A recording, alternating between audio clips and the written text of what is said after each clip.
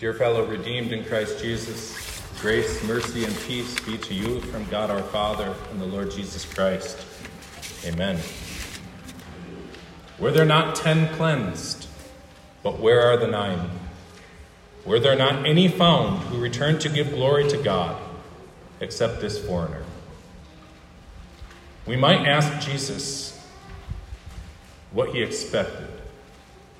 Why did he express such surprise? Where are the 9? They went to the temple to show themselves to the priests. That's where you told them to go. Why would you expect them to go anywhere else? They did what they were commanded to do. Imagine if you gave your child leftover macaroni and cheese for lunch. I always hated leftover macaroni and cheese. It's disgusting. One of those things I only liked fresh and hot. It was never my fault when there were leftovers, and I hated eating it the next day. Even worse than leftover macaroni and cheese was leftover macaroni and cheese. Even my mom knew this. And so if we didn't finish it the first time, we had to finish it the second time. There was no sneaking away from the table then. If we were caught playing with toys without having finished lunch, we would be very sternly commanded back to the table until it was all eaten up. It's good to be a grown-up sometimes. But imagine putting your son or daughter through this, yet instead of bearing such bad news and being the mean mom, giving your child the sweetest of surprises. You see the unfinished mac and cheese on his plate, you know it's no good. You throw it away and you put nice hot pizza in its place, your child's favorite food. And then you tell him in a very matter-of-fact way, as though scolding him, that he'd better get up to the table and finish up his lunch. Doing your best, then, to conceal your knowing smirk, you watch him drag his feet until he's out of sight and entering the dining room. You expect to hear something. Happiness, maybe. Excitement. Even more than for his sake alone, would it not be for the reward of seeing him so relieved and grateful, and even hugging you before he indulges, that you would pull such a friendly prank? But imagine seeing him head out the back door a few minutes later to play in the yard, wiping pizza sauce onto his sleeve as he goes, saying nothing at all to you. There's something wrong with that kid. Is the mother wrong to wonder why her son did not run back and thank her? Is she expecting more from him than she should if she hoped he might have expressed something more than just, doing what he's told? Go finish your lunch, then you can play. Well, he did. You told me to, and I did. Is that his attitude? There's something wrong with that kid. Ingratitude like this is a sign of real sickness of heart and mind. Yeah, Jesus knew exactly where the 9 were. They went where he told them to go. And on their way, they were cleansed of their leprosy. Instead of returning to thank Jesus, they enjoyed their return to health. They did what they were told to do, and they got what they wanted. And what might they say if they were reproved for not saying thank you? Are you saying we weren't cleansed? Are you saying we still have leprosy? Is that what you're saying? What? No. That is not what I'm saying at all. I said you should have said thank you because you were cleansed. So you're saying that I'm not really grateful because I didn't return. Yeah. Yes, that's what I'm saying. Well, you can't see my heart. But I think I kind of can. You wiped it all over your sleeve. You prefer the permission of the priests and pizza, the approval of the law, over the praise of Christ, or the love of your mother. What kind of ungrateful behavior is it once you have been healed from a life-ending disease that cuts you off from everything and everybody you've ever loved, to not return and give thanks to the one who healed you? What pride to do anything but blush in utter humiliation when called out for it. Well, it is common, and not that surprising. Where are the 9? Jesus asked. They're doing what they're told, and no one can tell them they didn't do enough when they did what they were commanded to do. No one but Jesus. And the verse immediately before our gospel lesson is though preparing us for the events we just heard. Jesus says to his disciples, "So likewise you, when you have done all those things which you are commanded, say, 'We are unprofitable servants. We have only done what was our duty to do.'" But what more can be expected than what we are commanded? What must we do beyond what the law requires, beyond what we're told, to avoid having to say those self-abasing words that Jesus tells us to say? Who wants to be an unprofitable servant? But that's the point. There's absolutely nothing we can do to graduate from being unprofitable. There's nothing we can do that can make it unnecessary to return for more mercy. It is in humility and repentance and deep recognition that we profit and deserve nothing at all.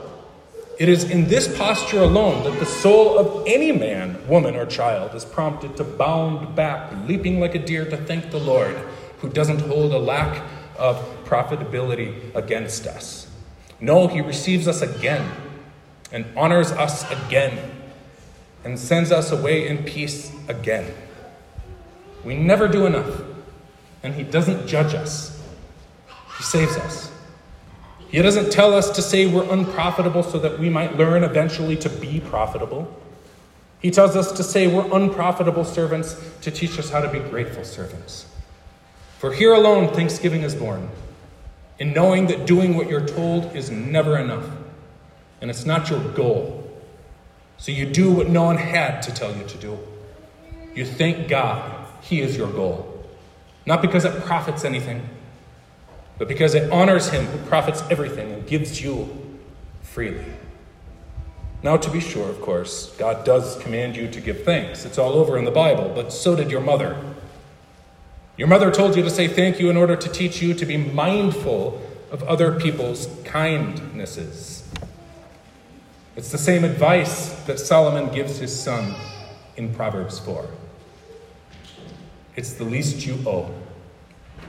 God tells you to say thank you by showing kindness. Oh, give thanks to the Lord, for he is good, and his mercy endureth forever. He wants you to know it. He needs nothing from you, but he cares what you know. To receive God's mercy in true faith is to want to return to the source of mercy in true gratitude. It is to continually sense your need for mercy and to run back over and over to find it. St. Paul writes of it in Romans 5. Therefore, having been justified by faith, we have peace with God through our Lord Jesus Christ, through whom also we have access by faith into this grace in which we stand and rejoice in hope of the glory of God. Now, those who don't give thanks to God by returning to God are ungrateful for the peace they have with God. That is why they don't make use of this access to grace. I don't know, they might say they're grateful, but they really just mean to say that they liked the pizza that mom made, or whatever it is that God cooked up for them. They liked it, and you can't tell them they didn't. And they think that liking what God gives is the same as being grateful. But it's not. They are not grateful. They prove it by not returning. By not returning to give thanks for mercy. They show that they believe they are not so undeserving of mercy. That's it. By not wanting to learn from God, they take for granted everything that God otherwise gives. Ingratitude is entitlement. It is a lack of faith. Ingratitude is impenitence. It is a sign of real sickness of heart and mind. It is sin. People say that they're too ashamed to return to church after they have sinned by remaining away too long. But it's not true. As anyone who has once made this excuse, in his heart and has since learned better can tell you. It's not that they are too ashamed, it's that they're not ashamed enough. They're ungrateful. They forget who meets them here and who has met them here. They forget the mercy that taught them who they owe gratitude to.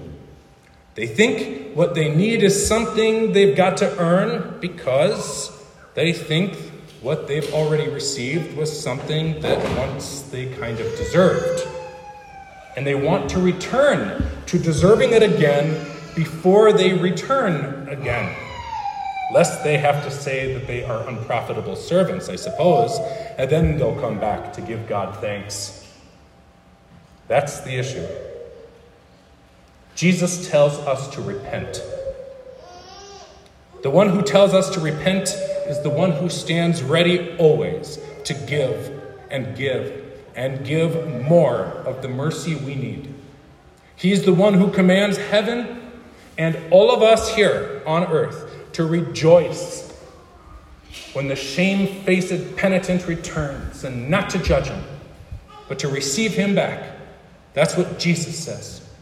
And he's the one who gives the mercy that only those who know how to blush ask for. The mercy that alone turns repentance into songs of thanksgiving. Now, to be sure, this is not simply a matter of staying away from church or skipping an obvious sin of ingratitude. But it is also the sin of not turning to Christ in times of temptation. It is the same ingratitude. We who fall into works of the flesh do so when we fail to pursue the works or the fruits of the Spirit. Can any of us ever even come to church to give thanks for anything without also coming to ask for mercy? No. The Lord's Supper has long been called the Eucharist because Jesus gave thanks for the bread he broke and the wine he shared. Eucharist means thanksgiving. Jesus didn't tell his disciples to say thank you when he gave them what was more precious than daily bread. That's not why we call it the Eucharist. It is Jesus who thanked. Jesus thanked his Father for what he could have done without earthly bread and wine. He thanked his Father for this. He thanked God for the strength that the little bread provided and the refreshment the little wine supplied. And that's why we call it the Eucharist. We eat and drink in memory of his gratitude to God. Because it is from his gratitude to God that he was able to give us so much more than bread and wine. And we should thank him for sharing it. Even if it were mere bread that might otherwise have aided him in his valiant passion to gain victory for us that he once shared with his disciples. Yet we should return to him daily for the thoughtful gesture of sharing it when he himself needed it so much for strength to win our salvation. And yet it is not mere bread. On the night he was betrayed by giving his body and blood with the bread and wine to his disciples, Jesus was obligating himself not to turn back. He would go to the Father he thanked by offering himself as the atoning sacrifice for our sins, to be led as a sheep, to be sheared and butchered that very night. By giving his body and blood before he died, he was making it impossible to renege. What mercy! How can he refuse to die if he has already made himself food and drink, and his disciples have already eaten and drunk? By giving his body and blood to us today, on the other hand, he's making a similar pledge. Not that he'll go through with his passion, he already has, but that he will continue to intercede for us. He swears by himself that he who paid this price for our salvation also rose from the dead and reigns in heaven, where he prepares a place for us. He tells us in the sacrament as we receive it, I gave this into death for you. I spilled this blood for you. Every crumb and drop are precious. I need it for my life. I give it for yours. And I share these with you so that you know what great price I paid and why. And why? To share with you what I earned with it. to give you peace with the Father, who poured his wrath against your sin into the cup that I and I alone must drink. But you take drink. Drink this instead, for I have already drunk all wrath against you. It is my blood. Here is forgiveness. Do what I say. Take drink. And what you eat here is living. I eat dust. I taste death. But so that you who are made from dust might taste life instead, take eat. Do what I say. It is my body, not a husk that I borrowed, but flesh and blood like yours that I assumed into my Godhead and made mine forever. It now fills all things because I will not give it up. It is too precious to me, that flesh and blood that I have in common with you. And I fill all things with all that I am. I am your brother. I am your God. I am your risen Savior. I give my body to you so that you know why I gave it into death. Take it. Do what I say. Take drink. Obey me.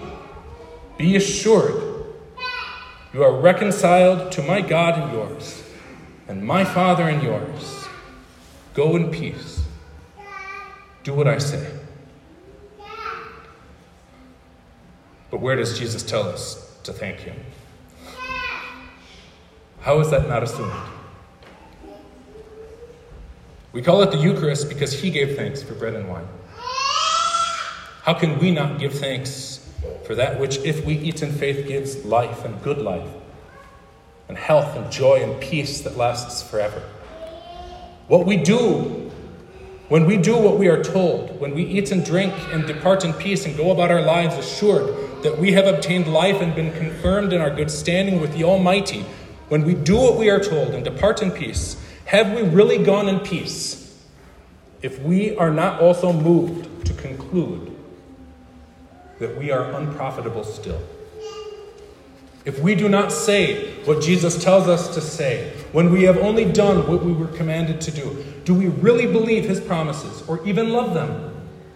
If we do not immediately ask what the psalmist sings, what shall I render to the Lord for all his benefits to me? And if we do not answer our question by saying, I will take up the cup of salvation and call upon the name of the Lord. In the cup he gives to us is everything that Christ has profited for us. What need do you have to profit something with your thanksgiving, other than to return to him who gives? For I have not, my God, to offer save the blood of thy dear Son. Graciously accept the proffer. Make his righteousness my own. Here's a song of thanksgiving if there is one. To return and thank Jesus is indistinguishable from acknowledging your need for continual mercy. To return and thank Jesus is indistinguishable from receiving the mercy you continually need. For have we ourselves really made his righteousness our own, if, when we, upon seeing that we are healed, cleansed, made whole, and told to depart in peace, if we do not immediately run back in our minds and memory and with our feet the next week to him who has dealt so kindly with us, if we do not in our hearts fall on our faces and praise God with a loud voice. But who tells us to? Who tells me to return and how often I have to? Who tells me when? Who tells me? Akin to the who is my neighbor question of the lawyer last week, this where does it say in the Bible question so often asked today is the question of one who must be coerced with bit and bridle lest he come near, even just to say thank you. It is the question of one who is under the law. It is the spirit of legalism that refuses to be called unprofitable. It is the spirit of the kid who doesn't thank his mom for his pizza, but resents her for asking him how he liked it and if he would like some more. Lord, have mercy on us. This spirit is no mist in the air. It is the natural corruption of our very flesh. It is the leprosy that we cannot cure. None of us shakes it off. As often as we think this way, we had better run back to Christ and thank him for the mercy we need, or else we will surely forget where to find it. This is how the Samaritan concluded. He returned to give Jesus thanks, not because he was required to. He wasn't under the law. He was led by the Spirit. He went back not because some pastor, disciple told him that he had better do it lest Jesus get mad. No, he gave the fruit of thanksgiving like Abel and Abraham and Jacob. He gave the first and best of all that God had given him. He himself, only a tenth of those whom Jesus had healed, tithed what was more precious than gold or silver. And it is more precious from you. He returned to see the face of the man up close who rescued him from the living death of leprosy. He was not under the law, and neither are you. He was a Christian who went to church with a free spirit. He was not under the law. He was under no compulsion, but the compulsion of a spirit freed from the law. And such a spirit that seeks the face of Christ sees the face of Christ.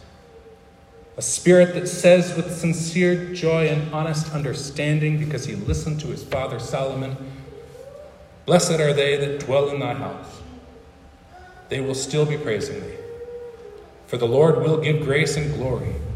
No good thing will he withhold." And he doesn't. And he won't. He withholds nothing to those who would rather be a doorkeeper in the house of their Lord than dwell in the tents of wickedness. The tent of wickedness is not the house of the rising sun. We heard a description of the house of the rising sun earlier with the works of the flesh. You don't want to be there. And plenty indeed return to the mire after being cleansed by Christ. They need our intercession and encouragement. No, but the tent of wickedness might be a perfectly fine and happy home. It might consist of familial joy and memories of warmth in the making. It may be family and friends welcoming back one of 9 cleansed lepers, hugging his children. The tent of wickedness may be all these things. The sweet and playful mom teasing her child about pizza and macaroni. But the tent of wickedness is a thankless home. There is no light. God is not thanked there because God's mercy is not depended on there. And the path of wickedness is broad. The greatest sin it leads to is not the list we just heard. No, it is the ingratitude toward God from which every other work of the flesh proceeds. And that is why we eat and drink Christ's body and blood in memory of his gratitude for the distinct privilege of laying down his life to save us. The way of the just is narrow. It leads you to Christ alone. It leads you back to Christ again and again. It's the path the Samaritan took. Follow him. The kingdom of God had indeed come upon him as it has come upon you. His heart was filled with thanksgiving to God that he had found mercy in Christ, even as you have learned to be grateful so often in your life. Follow him who hurries back to look upon the face of God's anointed. Follow him who runs back to give thanks.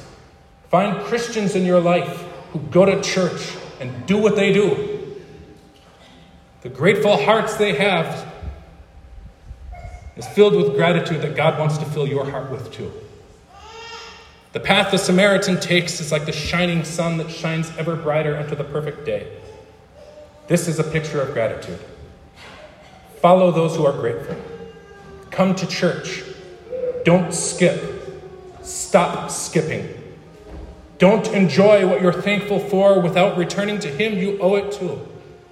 He gives you more than bread, even if he has to borrow your bread to give it to you. Take firm hold of his instruction and do not let go. It is the thankless who stumble. It is the grateful who, even when they run, cannot stumble, because they are always running back to Jesus, who lifts them up again if they do. That's what he says to you. Arise, your faith has saved you. Depart in peace. Brothers and sisters, that there is an invitation to return as often as you are thankful and as often as you have been ungrateful. As often as you are defiled by works of the flesh that you're ashamed of. And as often as you regret what you have left undone. You do what you are commanded. Not for the approval of the priests in the temple, but for joy that our true high priest has cleansed us and continues to intercede for us in heaven. We are his temple. We are his house of living stones. Blessed is he who dwells in us forever. Amen. And the peace of God that surpasses all understanding shall guard our hearts and minds in Christ Jesus unto eternal life. Amen.